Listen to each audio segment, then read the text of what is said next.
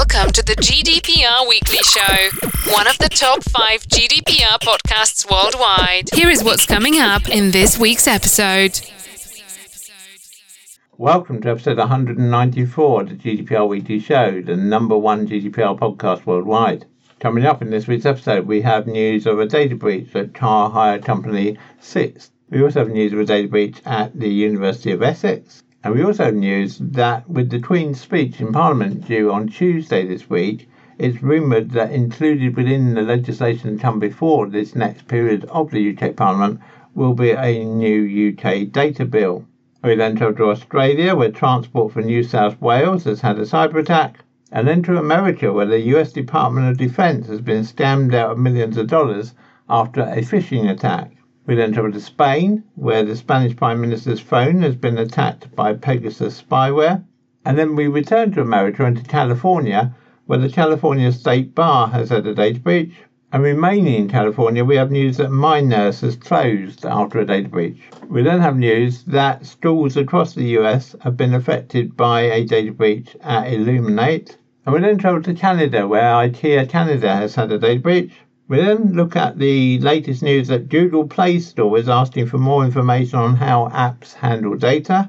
And then we return to the UK, where a High Court judgment has given useful guidance on GDPR data breach damages. We then travel to India, where India is introducing a 6-hour data breach reporting window. And then to Europe, where the EU Commission gives the first hints of GDPR Plus, which it says will facilitate a revolution in health data.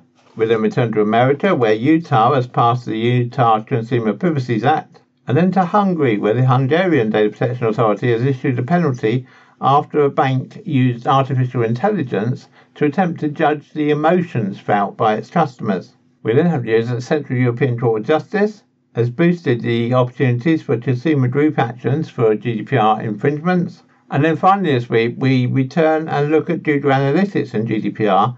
And in light of the recent rules that Google Analytics by itself is not GDPR compliant, just what do you need to do to make your implementation of Google Analytics GDPR compliant? So as always, a wide range of articles for you this week. We hope you find the information in the articles useful and informative. We always welcome your feedback, so if you have any feedback for us, please do email us at feedback@gdprweeklyshow.com. We do read every single piece of feedback we receive, and where possible we incorporate your suggestions for improvements into the show. However, due to the volume of feedback we receive, it's not always possible to respond to each piece of feedback individually. Wish there was a simple guide to GDPR? Well, now there is. GDPR Made Simple. Available now on Amazon.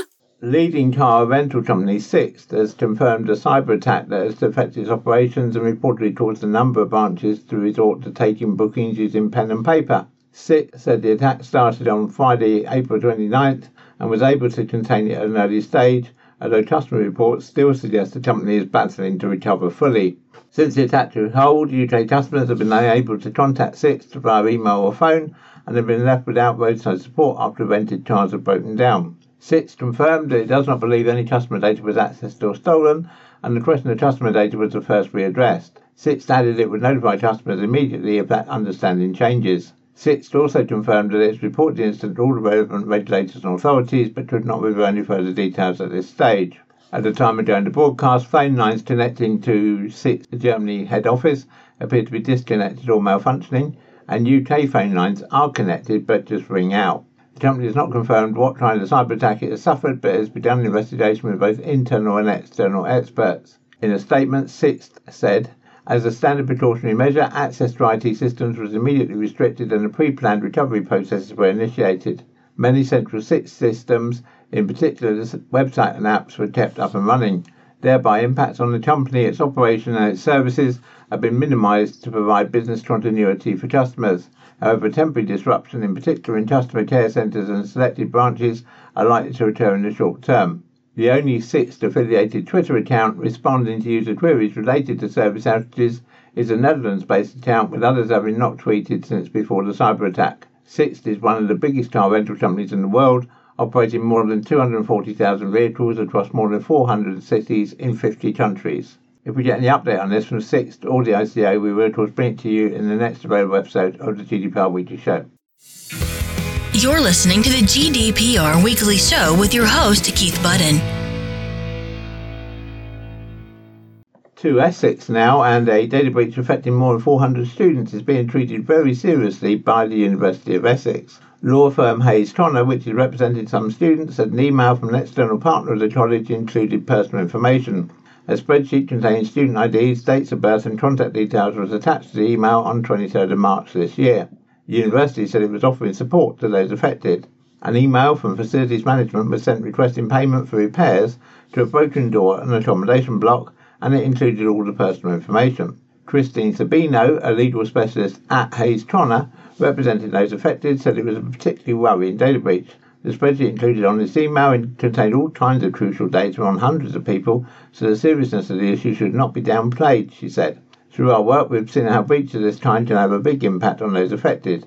It should also be remembered that many individuals involved here are young adults living away from home for the first time. She said students who approached them were desperate to know how it happened and what was being done to prevent it happening again. A University of Essex spokesman said, "We are taking the issue very seriously and ensuring our delivery partners understand our high expectations about management of data. We've contacted all individuals involved to offer advice and support. If we get any information from the University of Essex, Hayes Tonner or the ICO, we will of course bring it to you in the next available episode of the GDPR Weekly Show." Contact us on helpdesk@gdprweeklyshow.com. Tuesday this week will see the Queen's speech in Parliament, which will set out the legislation which the government hopes to bring forward in this session of Parliament. We understand that the government will announce a new data reform bill in the Queen's speech, intended to allow the UK to deviate from EU privacy legislation. As we've previously covered on the GDPR Weekly Show, this legislation follows on from the consultation which the government held in the summer and autumn of last year. The announcement comes as the Conservative Party wants to claim to have delivered a Brexit dividend ahead of the next general election, alongside an urgent need to raise the GDP to address economic issues. This was true when the reforms were first planned following the COVID-19 recession, but both needs are seen to be even more critical now with the Bank of England predicting a recession and a sharp rise in inflation to over 10% by the end of this year. However, there are fears that if reforms aren't substantial enough, then they won't provide much of a boost to business. This is true, of course, but if the changes are too extreme, then the UK could lose its GDPR EU adequacy status, which would then mean big changes to all data agreements where data was being transferred into or out of the UK. And that would be a big cost on business. It's estimated that the cost of that would be somewhere in the region of £1.6 billion, which business can ill afford at this time due to other increasing costs, particularly, of course, at the moment, the rise in energy costs. It's understood that within weeks of the Queen's speech, which will take place on Tuesday the 10th of May, the government will publish its response to its consultation with businesses and civil society on data protection reform. It's then understood that the draft bill will be published sometime in the summer. The bill is understood to be quite widespread, not just talking about GDPR, but also talking about scrapping cookie consent banners, which don't actually fall under GDPR, but they do fall under the UK's Privacy and Electronic Communications Regulations, otherwise known as PECA. The bill's passage through Parliament is likely to be marked by arguments over whether it risks compromising UK's data adequacy status. A Department of Culture, Media and Sports spokesperson did not respond to a request for comment when we approached them, saying that they were unable to speculate on what would be in the Queen's speech and that we would have to wait till Tuesday to hear what was announced. We will, of course, return to this in next week's episode of the GDPR Weekly Show once we have more details of the government's proposed bill. To Australia now, and the Australian State of New South Wales Transport Agency, Transport for New South Wales, revealed today that it had been impacted by a cyber attack in early April 2022. The attack focused on the agency's Authorised Inspection Scheme online application system. This is a system that authorises examiners to inspect vehicles to meet safety requirements. To do this, users must input personal details like their name, phone number, email address, driver's licence number and date of birth. During the incident, an unauthorised third party successfully accessed a small number of applications user accounts, said Transport for New South Wales. It's notifying examiners individually and providing options to help them avoid further impacts from the incident. Additional security measures were put in place and monitoring the application is continuing, although Transport for New South Wales didn't reveal what new measures had been introduced. In a statement, Transport for New South Wales said, We recognise that data privacy is paramount and deeply regret that customers may be affected by this attack. Scammers may try to capitalise on these events. Customers should not respond to unsolicited phone calls, emails or text messages from anyone claiming to be from Transport for New South Wales related to any security matter. The attack comes a year after Transport for New South Wales was impacted by a cyber attack on Cellian's file transfer system. In February 2021, it revealed that some Transport for New South Wales information that was taken before the attack on the Cellian servers was interrupted. If we get any update on this, we will of course bring it to you in the next available episode of the GDPR Weekly Show. Wished it was a simple guide to GDPR? Well, now there is. GDPR Made Simple. Available now on Amazon. To America now, and the US Department of Defense has confirmed it was the victim of a $23.5 million phishing scam in 2018 and that the criminal has finally been punished. 40-year-old California resident Serkan Oyunta was trialed on the 28th of April and found guilty of committing multiple counts of fraud against the US government, as well as aggravated identity theft and making false statements to federal officers. During a 3-month window between June and September 2018, Oyunta and his associates in Germany, Turkey and New Jersey helped to send phishing emails to Department of Defense contractors purporting to be communications from the government. The emails contained links to spoof web pages they created that appeared to mimic the real web page of the General Service Administration. The emails and spoof website encouraged the vendors to input their login credentials, which could be used to access their account details, including the financial information required for the Department of Defense to pay for goods and services. The successful instance saw a supplier of jet fuel fall victim to the phishing scam, and Oyunta was able to use the login credentials to change the vendor's payment details to his own, eventually leading to the Department of Defense paying Oyunta $23.5 million for jet fuel that he did not supply. Oyunta opened a bank account registered to a shell company and used it in the scam. The shell company was created with assistance from an associate, Hurriyet Arslan, who owned a used car dealership in New Jersey. Arslan was responsible for opening the shell company, registering its phone number, finding the individual to pose as the company's owner, and opening the bank account. The criminals had difficulty accessing all the funds after the Department of Defense completed the payment and sought help from an associate in Turkey to forge a government contract which they could show the bank, in a bid to convince it to release the full sum. The combined maximum prison sentences for Oyunta's charges amount to 107 years, with all fines relating to the fraud charges also amounted to $3 million, or twice the gross profit or loss relating to the offence, whichever is greater, the Department of Defence said. The remaining charges also bring a potential $250,000 fine, or twice the gain or loss from the offence, whichever is greater. Oyunta's sentencing will be determined later, while Arslan will be sentenced in June this year. You're listening to the GDPR Weekly Show with your host, Keith Budden. To Spain now, and the Spanish government has said that the mobile phones of the Prime Minister Pedro Sanchez and the Defence Minister Margarita Robles were both infected last year with a Pegasus spyware that its manufacturers claim is available only to state agencies. In a hastily convened press conference on Monday morning, Felix Bolaños, the Minister for the Presidency, said Sanchez's phone was targeted in May and June 2021, while Robles was targeted in June 2021. Data was extracted from both phones. Bolaños said the illicit and external targeting would be investigated by Spain's highest criminal court, the Audiencia Nacional, adding that targeting must have come from abroad, as any such monitoring in Spain would have required judicial authorization. These facts have been confirmed and are irrefutable, said Bolaños. I don't think now is the time to engage in supposition or conjecture about what the motivation may have been. The phones of other members of the government will be examined to determine whether they may also have been targeted.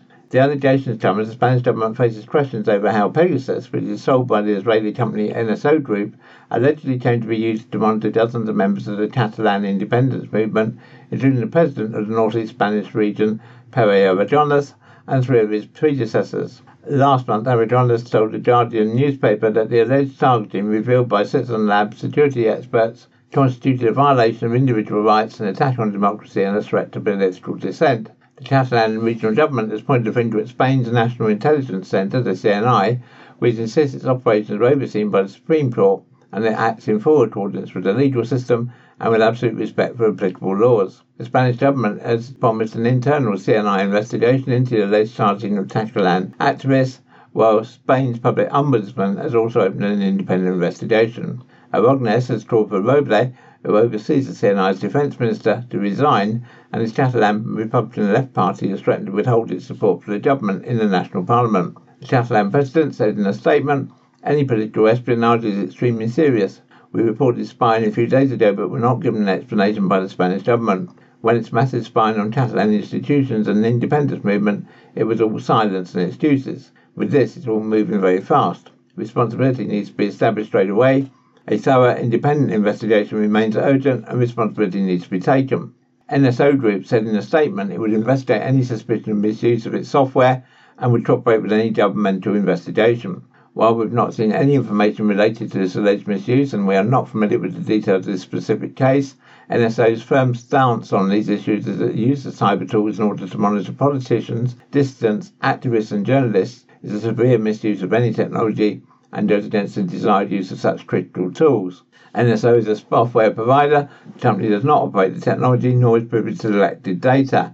The company does not and cannot know who the targets of its customers are, yet implements measures to ensure that these systems are used solely for the authorised uses. NSO Group claims Pegasus is sold only to governments to track criminals and terrorists. A joint investigation 2 years ago by The Guardian newspaper and El País established that the Speaker of the Catalan regional government and at least 2 other pro-independent supporters were warned that spyware had been used to target them. NSO Group was placed on a US blacklist in November 2021, 3 months after an consortium of journalists working with the French non-profit group Forbidden Stories revealed multiple cases of journalists and activists who were hacked by foreign governments using the Pegasus spyware, including American citizens. Other possible targets have included Emmanuel Macron, the French president, and almost his entire cabinet. NSO has said its spyware is used by foreign government clients to target serious criminals. It has also denied that any of its clients ever targeted Emmanuel Macron or any French government officials. Contact us on helpdesk@gdprweeklyshow.com. To California now, and the State Bar of California has begun notifying thousands of individuals whose names appeared in 322,525 confidential attorney discipline records published online in a massive data breach discovered in February. Specifically, the State Bar said on Friday, May the 6th, they will contact through email or postal mail 1,300 complainants, witnesses or respondents whose names appeared in 1,034 confidential records that showed evidence of a page view. Those named in unviewed records with emails on file with the State Bar will also be contacted. We are taking these steps because we believe it's the right thing to do, State Bar Executive Director Lee Wilson said in a statement. The State Bar is committed to transparency and maintaining the public's trust in our agency is paramount. That said, we had to balance our commitment to being transparent with consideration of cost, logistics and fiscal prudence. We believe we struck the right balance. The documents, published by the public records aggregator Judy Records, remained online from October the 15th, 2021 to February the 26th, 2022. The breach, first reported by the Southern California News Group, was not a malicious hack, but rather a security vulnerability in the State Bar's case management system operated by Texas-based Tyler Technologies. As a result, the confidential records were unintentionally swept up and published by Judy Records. Access to the State Bar's public record system has been restored and the case management portal vulnerability has been corrected. The search function on the Judy Records website remained disabled on Friday. The website's administrator said in a note to users that the Tyler Technologies portal glitch allowed access to court cases for various jurisdictions in California, Texas, Georgia and Kansas. If we get any update on this, we will transmit to you in a future episode of the GDPR Weekly Show. Returning to California now, and MindNurse, a healthcare startup that provides chronic care management and remote patient monitoring services, said it will shut down at the end of this month after reporting a data breach that exposed personal health information of its users. The startup, which launched as Solusive Health, said in a data breach notice filed with the California Attorney General's office, they discovered a breach on March the 7th this year, during which an unauthorized individual accessed the company's protected health data. The data breach notice warned that patients' demographic, health and financial information was accessed, including names, phone numbers, dates of birth, but also medical histories, diagnosis, treatments, lab test results, prescriptions and health insurance information.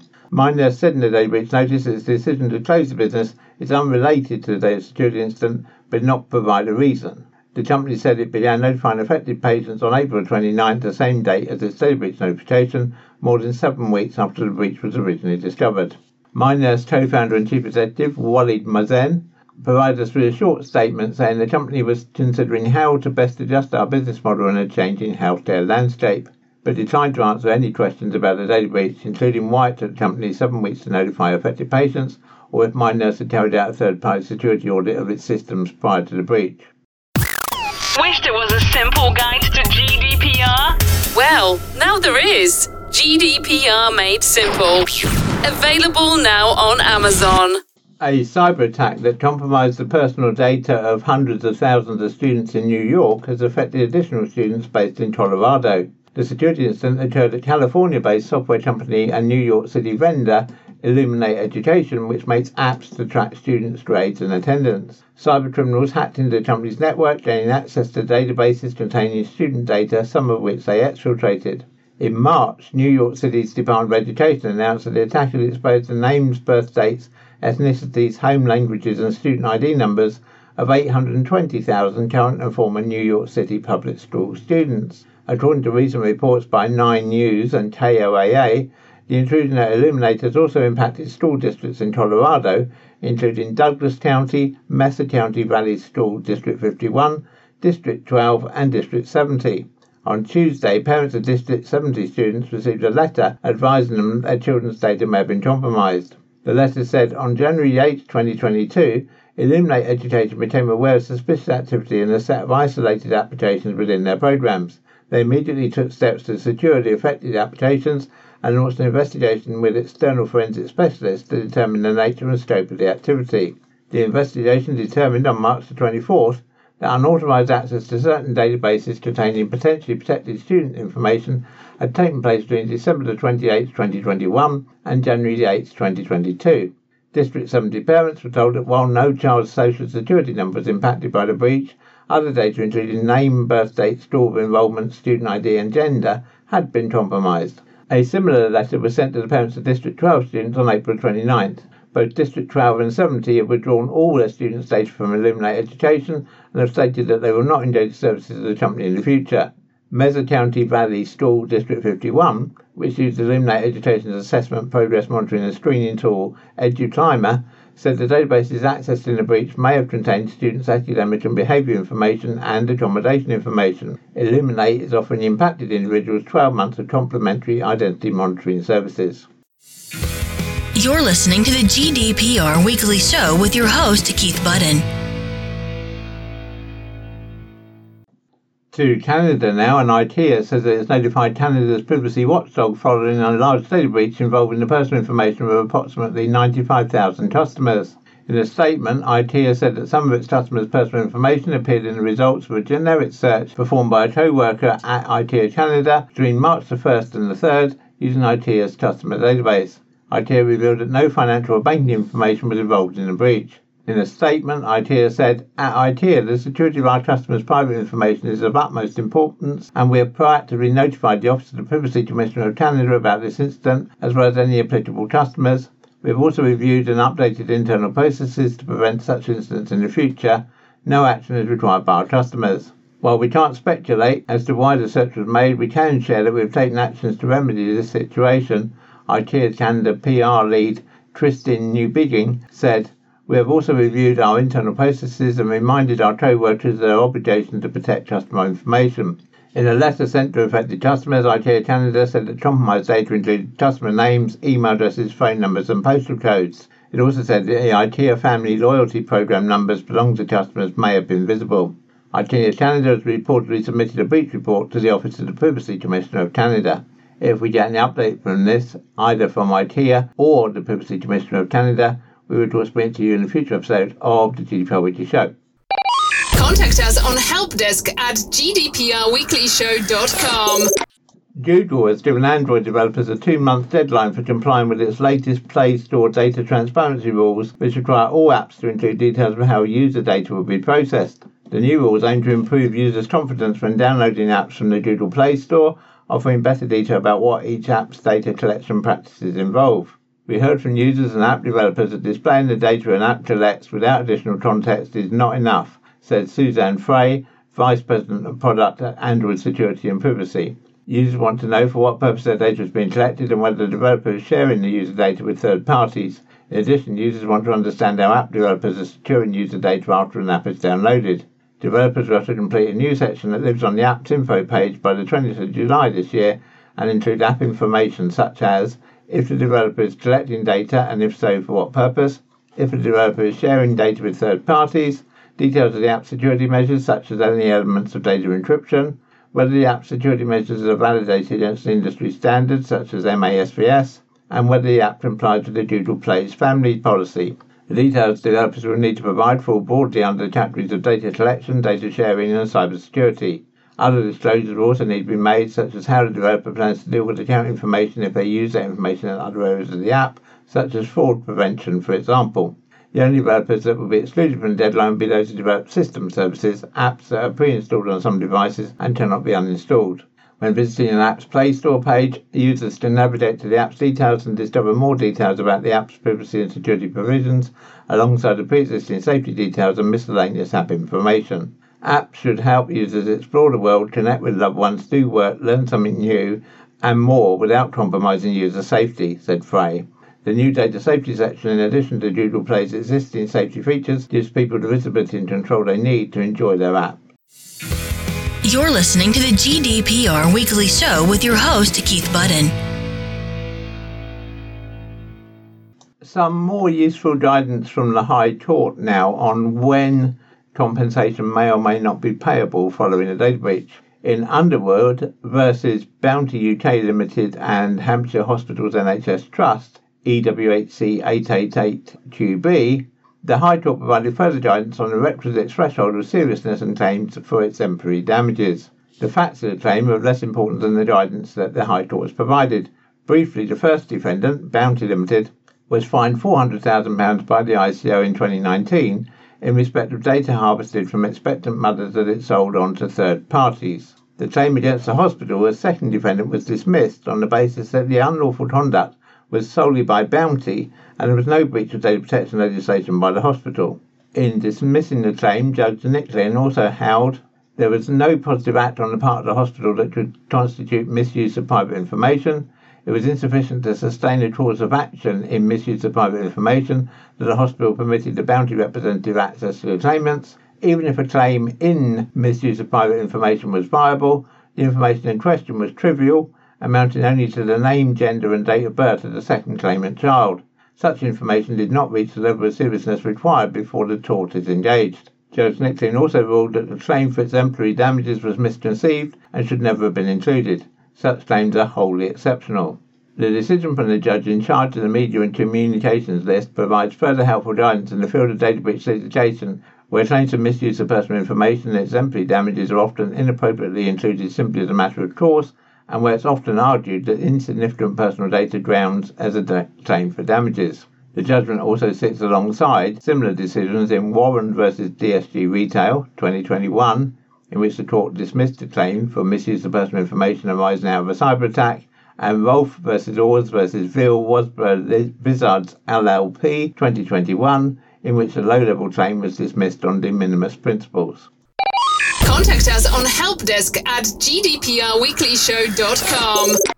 If anyone listening thinks that the 72-hour time for notifying a data breach under GDPR is tight, then have some consideration for companies in India, where it's proposed that organisations in India will face a 6-hour data breach reporting deadline following the introduction of new rules by the country's Computer Emergency Response Team, CERT-IN. The new rules will apply to critical parts of India's network and IT infrastructure, including service providers, data centres, government organisations and corporations.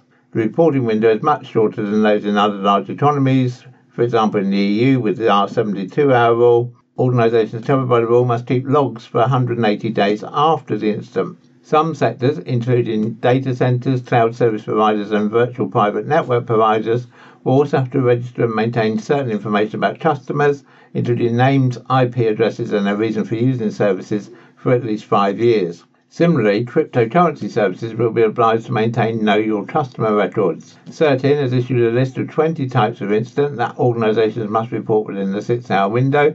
These include targeting, scanning, probing of critical networks and systems, compromise of critical information systems or information, unauthorised access of IT systems or data, defacement of websites or intrusion into a website and unauthorized changes such as inserting malicious code, links to external websites, etc. Malicious code attacks such as the spreading of virus, worms, Trojan, bots, spyware, ransomware or crypto miners. Attacks on servers such as database, mail and DNS and network devices such as routers. Identity theft, spoofing and phishing attacks. Denial of service and distributed denial of service attacks. Attacks on critical infrastructure and operational technology systems and wireless networks. Attacks on applications such as e-governance, e-commerce. Data breaches, data leaks. Attacks on the Internet of Things devices and associated systems, networks, software and servers. Attacks or incidents affecting digital payment systems. Attacks through malicious mobile apps, fake mobile apps. Unauthorized access to social media accounts. Attacks or malicious suspicious activities affecting cloud computing systems, servers, software and applications.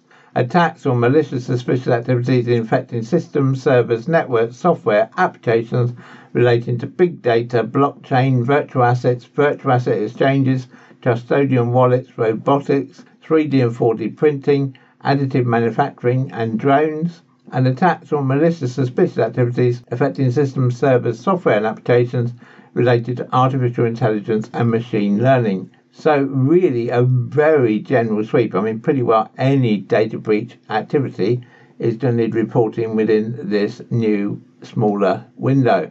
All organisations covered by the directive must synchronise their systems to network time servers maintained by India's National Informatics Centre or National Physical Laboratory, or network time servers synced to those systems, presumably to make it easier for CERT-IN to analyse log data. Organisations that fail to comply may face penalties set out in India's IT Act 2000. Announcing the new rules, India's Ministry of Electronics and IT stated that CERT-IN has identified certain gaps causing hindrance in incident analysis, adding that the rules would enhance overall cybersecurity posture and ensure safe and trusted internet in the country. The new rules are due to come into force 60 days after their announcement on April the 28th this year. Data protection, citizens' rights and digitalisation are at the forefront of the revolutionary European Health Data Space, the EHDS, presented by the EU Executive on Tuesday the 3rd of May.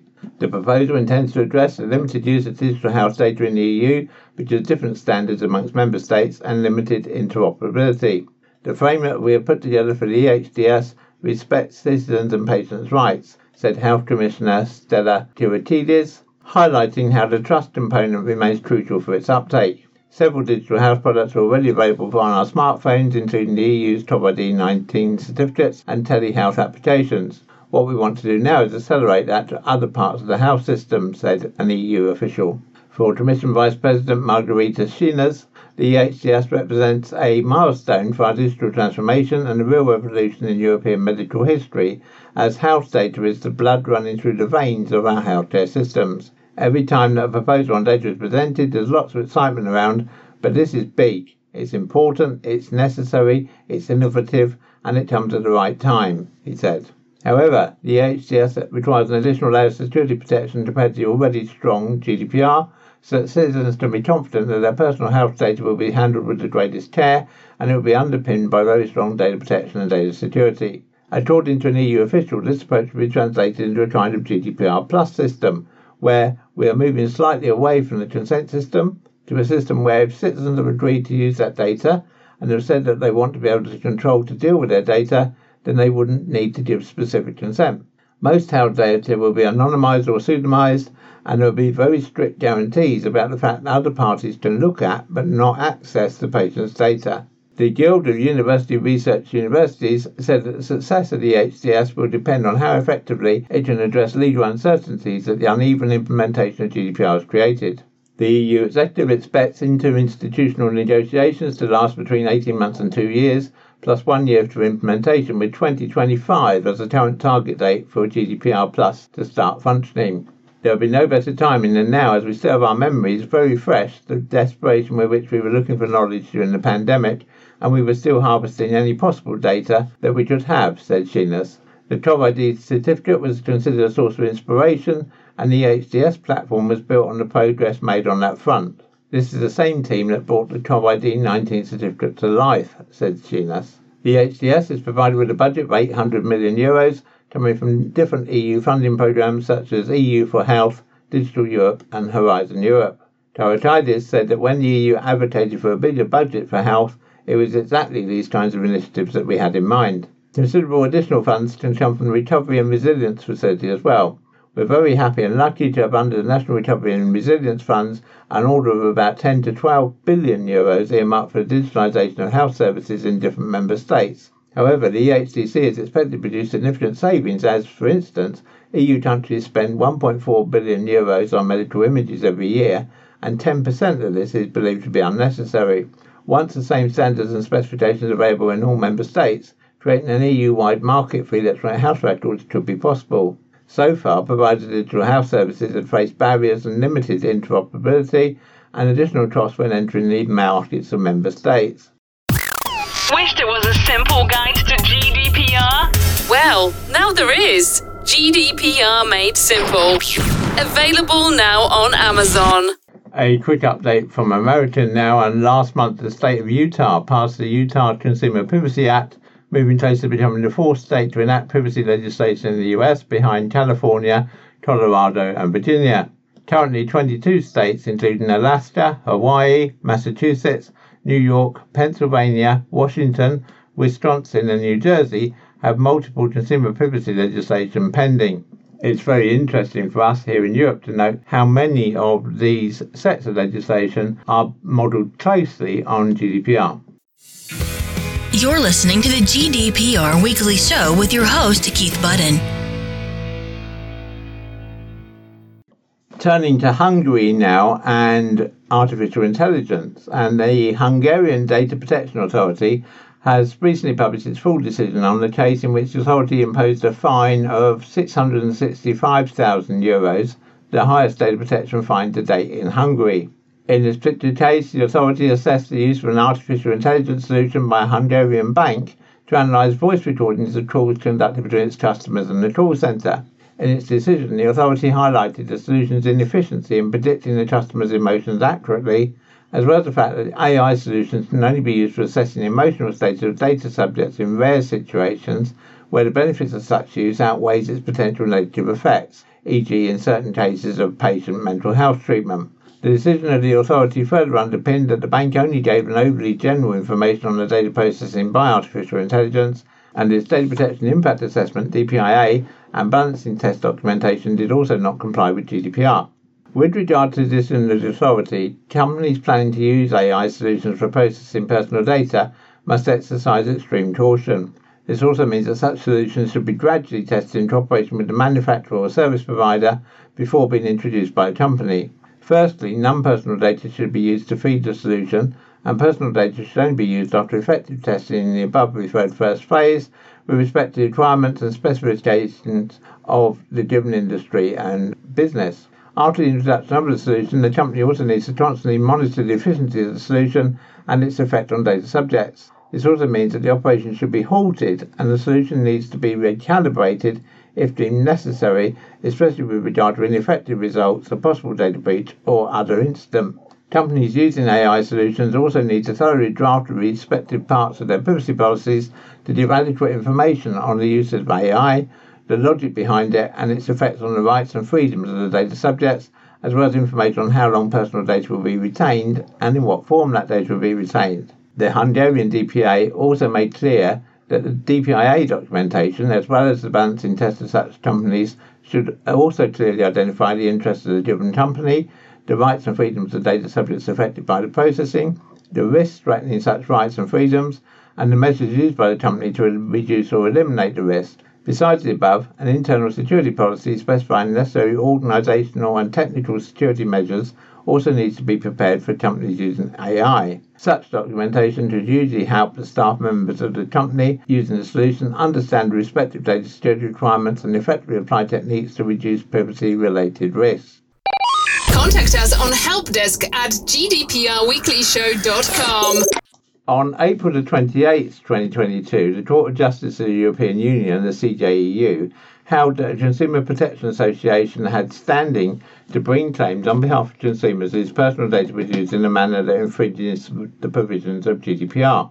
The key issue put to the CJEU was whether national legislation permitting a Consumer Protection Association to bring proceedings in the civil torts against infringements of GDPR had standing in the independent of the specific infringements of the rights of individual data subjects, and secondly, without a specific mandate by those data subjects to bring the proceedings. In this particular case, a consumer rights group, the Federal Union of Consumer Organisations and Associations, applied for an injunction against Meta Platforms Ireland for infringement of rules concerning certain users' personal data. The application for injunctive relief by the Federal Union reached Germany's highest court, the Federal Court of Justice, which then referred the matter to the CJEU. The Federal Court had doubts over the admissibility of a consumer group bringing a claim on behalf of a group of users. These concerns stem from whether German national legislation that permitted consumer protection associations to bring these types of claims was compatible with GDPR. In their judgment, the CJEU ruled that GDPR does not preclude national legislation that allows a consumer protection association to bring legal proceedings, provided firstly that the data processing activities concerned are liable to affect the right that identified or identifiable persons derive from GDPR, and secondly that the consumer association concerned is pursuing a public interest objective. The court also confirmed that the Federal Union can bring the claim independently of the infringement of the specific rights of the data subjects and without a specific mandate by those data subjects. In other words, an action can be brought on behalf of a class of consumers subject to an infringement, even if those consumers have not specifically directed it to bring a claim on their behalf. The judgment is one of a number of representative actions brought recently before other European national courts which concern infringements of GDPR. The UK and EU member states have varying legislation concerning class actions. Recent examples include, in the English civil courts, a representative action is being brought by a child under the age of 16 for herself and on behalf of a class of children who use or have used the social media platform TikTok from May the 25th, 2018 and are resident in the UK or the EEA. The litigation attorney for the child is the former Children's Commissioner for England. It is alleged that TikTok infringed the requirements of GDPR in processing the children's personal data, and it misused their private information. Permission to serve the claim outside the jurisdiction against TikTok was allowed, but following the Supreme Court judgment in Lloyd versus Google, it remains to be seen whether TikTok will succeed in the summary judgment strikeout of the claim. Meanwhile, in Malta, another company called CPlanet Solutions was fined €65,000 in January this year by the National Supervisory Authority for a data breach which leaked online the personal data of around 337,000 Maltese voters. Details included names, addresses, ID card details, phone numbers and the voting intentions of around two-thirds of the population. The breach was made worse by the fact that voting intention data comes under a special category of sensitivity for the purposes of GDPR. A collective action is being brought by 620 claimants in relation to this breach, with proceedings remaining ongoing. EU member states are in the process of implementing into domestic laws the Collective Redress Directive by December the 25th this year. The directive was introduced because it was recognised that actions for collective redress or class actions vary considerably amongst EU member states, with certain states lacking specific class action procedures. Under the directive, qualified entities, which would include consumer protection associations, will be able to bring representative claims on behalf of consumers against traders for violations of a list of EU laws that includes GDPR.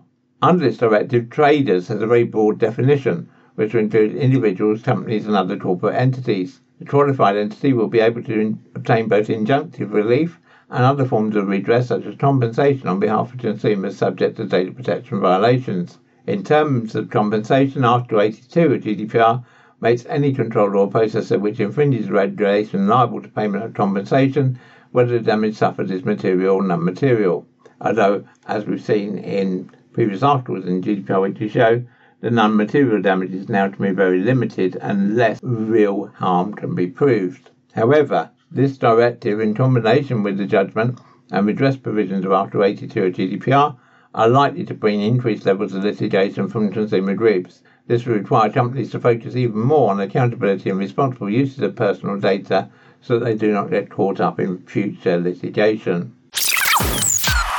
If you're a regular listener to the GDPR Weekly Show, you might remember back in episode 178 we brought you news about problems with Google Analytics and its potential non-compliance with GDPR due to the fact that it passes data back to servers in the US. Since then, our help desk has received a number of calls from people not unnaturally asking, well, what can you do to ensure that your use of Google Analytics is GDPR compliant? Well, we're going to run through a quick checklist now, but if you need any help with these, then please do contact us using the details which are coming up at the end of this week's episode. First thing you need to do is update your policies. You must include specific information about any Google Analytics cookies and other tracking technologies in use on your website in your privacy policy. This information should be included in the section of your privacy policy that deals with data processors. You also need to think about IP anonymization, because according to GDPR, an IP address is personal data. By default, IP addresses are not revealed in reports, however, Google uses them to provide geolocation information. You can enable IP anonymization in your Google Analytics account settings. This will replace the last octet of user IP addresses with zeros in reports, which will protect their identities, but still allow the geolocation information that Google Analytics needs. You should also make sure that you are familiar with the other ways to collect data from users that fall under special categories of personal data, such as health information, as outlined in Article 9 of GDPR. You should also pseudonymize Google Analytics User ID.